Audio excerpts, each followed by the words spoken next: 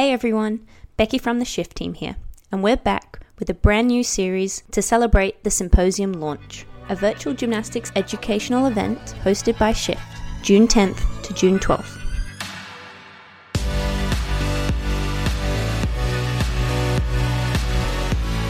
Introducing the Shift Symposium's guest speakers, Dan Lonsdale.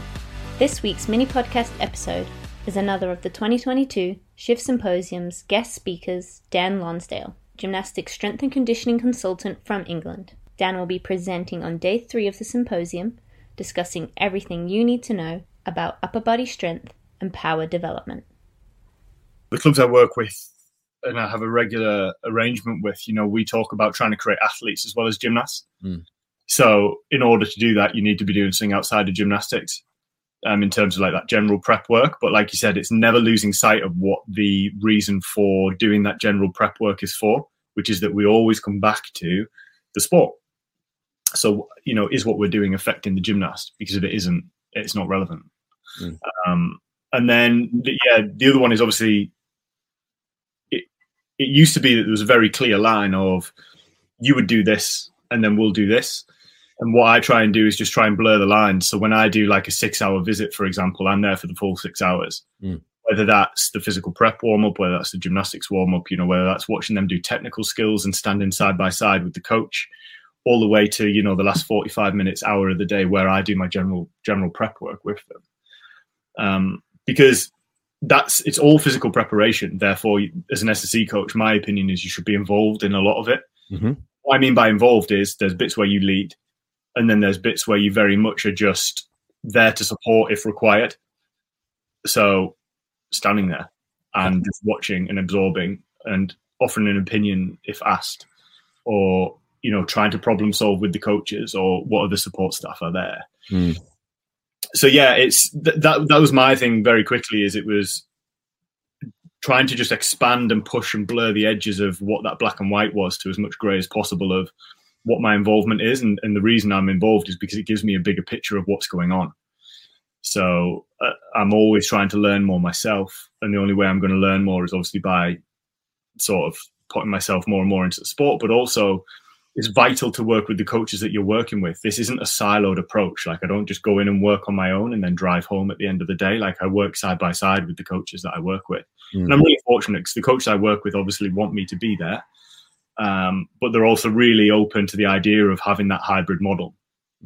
So when they're really open to that idea, there's just less barriers for entry. So they want to implement it. They're open to suggestion. And then it's just a case of finding a way that works the best to make sure that the gymnasts, and it's an athlete-centered thing at the end of the day, are getting the most out of it. Yeah, I just think if you have to use the word force in anything, it's not, that completely defeats the objective of having a coaching relationship and being support staff. And, it's a two-way thing. Like from a technical coach point of view, I think it's really important to be really open-minded to this stuff, which I think is amazing. I think it's definitely happening a lot more. But then from an SSE coach point of view, it's remembering what your role is.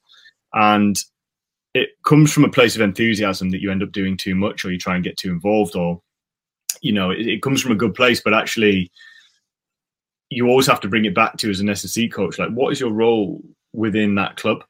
Each role is different within each club, I would probably say. But at the end of the day, you fall under the category of support staff. So, there's a head coach that everyone works around as opposed to down from, but around. And then you're there to truly support it using the knowledge and the sort of specific skills that you have. So yes, you can write the best the best strength program in the world, but also like, what else can you do? Like, what else can you offer? So you would think as an SSE coach, you would have some good idea of like some kinetic chain principles. If you do, you can probably help an athlete get better overhead. So if you can help an athlete get better overhead, you're going to probably be a coach's best friend. Yeah. So, or if you can get them to, open their hips a little bit more similarly. So now you're starting to use your knowledge in a way that is actually supportive, right? You're impacting the athlete. All the coach cares about is the athlete improving and doing it in a healthy manner. So, we're not just there to teach them to like stand up and down with weights. That's a big part of what we do, and it's really fundamental, and I'm never going to stop doing it. But also we have other strings to our bow that we can certainly use. And it's just, how do you use that in that unique environment? And that's why I have what I call that integrated approach. So standing side by side with the coach and rolling our sleeves up and helping out best we can.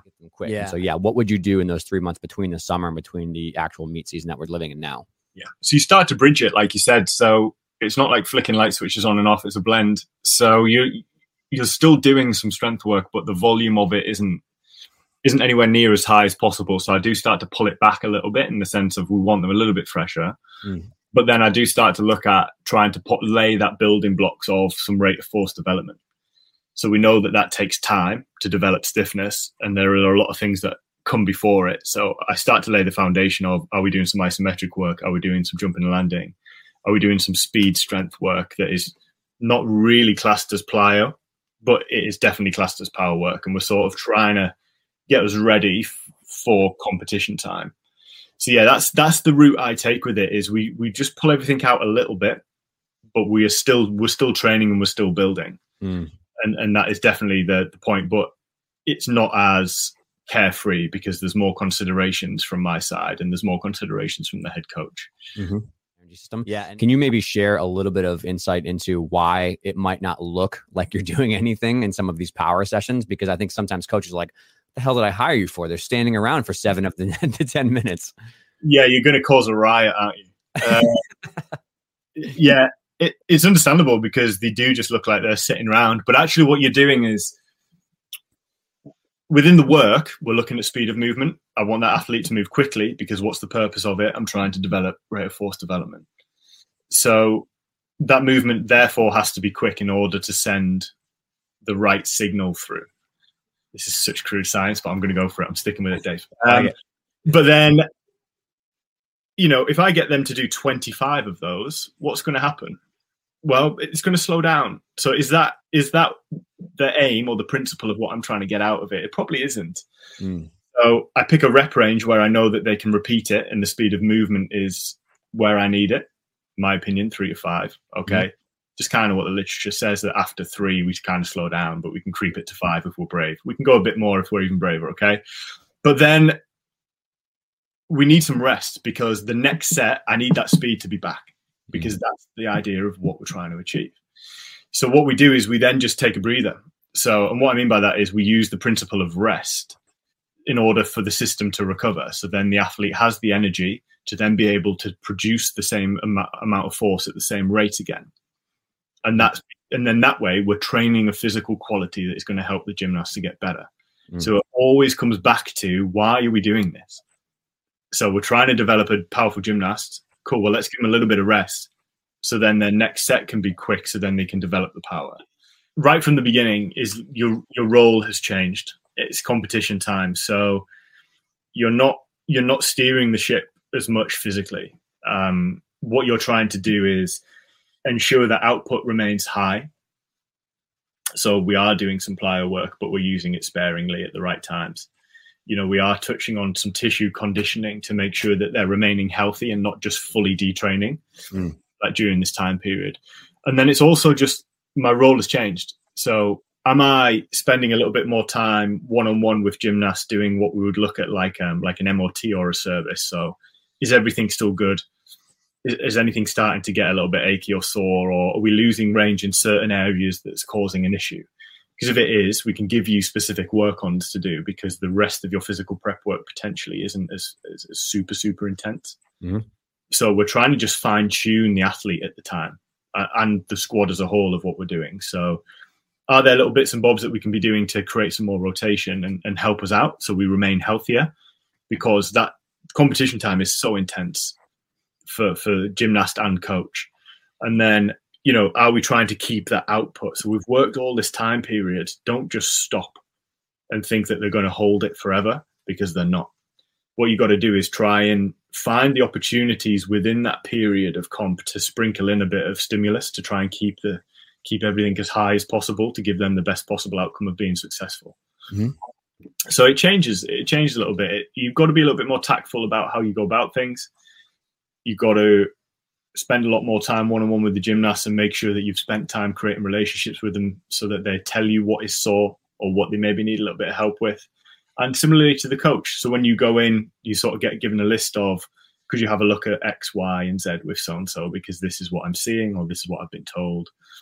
So the things that you do just change. I like this time because it's very detail orientated, so I get to be a little bit nerdy. And again, because you spent time standing side by side by the coach, you don't just feel like you're standing there twiddling your thumbs now, because you've always done it. Yeah, you're just getting to watch them do what they do best, which is routines and do skills and refine things. So actually, it's a really nice period to be involved in, and I actually feel very privileged to be part of it, because it would be very easy for them to be like, you not necessarily need to be here as long, but because you offer value in other areas of what we do, we love you to be here. So, you know, you create that opportunity for yourself to be there and witness that. But it's such a privilege to just watch them. Then, you know, you've seen someone learn a skill, and now you're seeing them string it together in a full routine. And I think that's just like the reason why we're doing what we're doing. Yep. And that just drills home. If I ever do lose sight of what it is I'm trying to do, is it's not really about the numbers, it's about what they're doing. Sure. And then I will go to competitions and watch as well for the exact same reason. There's nothing more important to this gymnast right now than this, so I'll always try and get to a couple within the year as well. Sure. There's always low hanging fruit that's really simple to get. So you know, I'll never try and go into somewhere and just make wholesale changes, because a lot of the stuff that they're doing is correct. So, and I think the worst mistake you can make as an S&C coach when you go in somewhere is change everything, because what you're basically telling that person who has lovingly put that program together is that it's wrong. Yeah. Which actually, a lot of the time, it really isn't. There's some really good stuff being done. Yeah. So sit back and watch is my first bit of advice. So if you're going to be there long term, why are you trying to change everything within 3 weeks? Is it because you know you're not going to be there long term? Yep. So watch and figure out what they're doing well. What can I maybe help with? What's the easy stuff to help with? So make a list of, these are the areas that I think could do with potentially changing or doing a little bit differently. Cool. Then make that list into which one of these are really accessible for me to make change to without causing any cause for concern. Get those done first. They will make an impact if you've made the right decision and you've implemented the right things. Then you start to get a little bit of buy-in, and then you just move on to the next bit on the list, and the next bit on the list, and then the next bit on the list. And then before you know it, that you're building the trust with the coach. And it's really important, because it is actually earned. It's not just, oh, you're here, therefore I now should have the respect of you. You're naive to think if you don't go into a gym club, they're not watching you to see whether you're making a change or not. And you'll soon find out if you're not.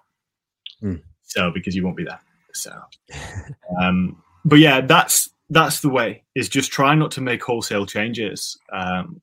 You know, if you have these big plans of grandeur about making really big changes, change one thing a year for 5 years. If you want to think that way. So, you know, I've been at certain clubs for 3 years now. Sadly, one of them was during COVID. But, you know, we would maybe make one big change per year. But actually now we've had 3 fairly decent, significant changes at those clubs that I've been at for a year. And it's come as no shock or surprise, because we've discussed it for a year before it happens. And then we've discussed it for a year before it happens. So, yeah, that's my advice to the S&C coaches, that if that's how you were to do it, it's just pick the things you know you can change that aren't going to cause like massive sort of conflict too quickly. And then, you know, that the higher conflict stuff maybe comes a little bit later down the line. But what you'll find is the stuff that you thought would cause conflict, if you have a good working relationship after a while, doesn't really cause conflict once they trust you. Sure. Go ahead, Jack. It's the same the other way around, isn't it? If you work with a physiotherapist or you know, like I'm like with a head coach, is you just learn to trust each other more, don't you? The more time you spend and the more results you get, you just back each other more. So it's like, okay, you've explained it to me. I probably need to see it. Show me, and we'll see, and we can reflect and go on it.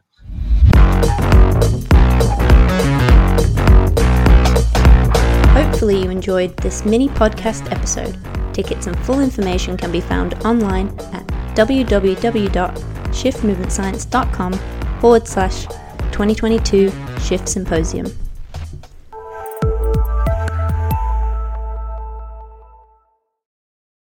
Hey, everyone. Thanks for listening to that episode. I hope that you really enjoyed it and got a lot of value out of it. I just want to let you know before we sign off here that a couple things we'd love you to do. So one is please just make sure that you rate and review the podcast on iTunes or Spotify or Stitcher, wherever you're listening, because that really does help the episode grow quite a bit. And then second, if you really enjoyed this episode, we would love if you left us a review as well and told us what you liked about it. You know, what information was useful, what things were not useful, would you like to know more about, what guests you want to have on in the future.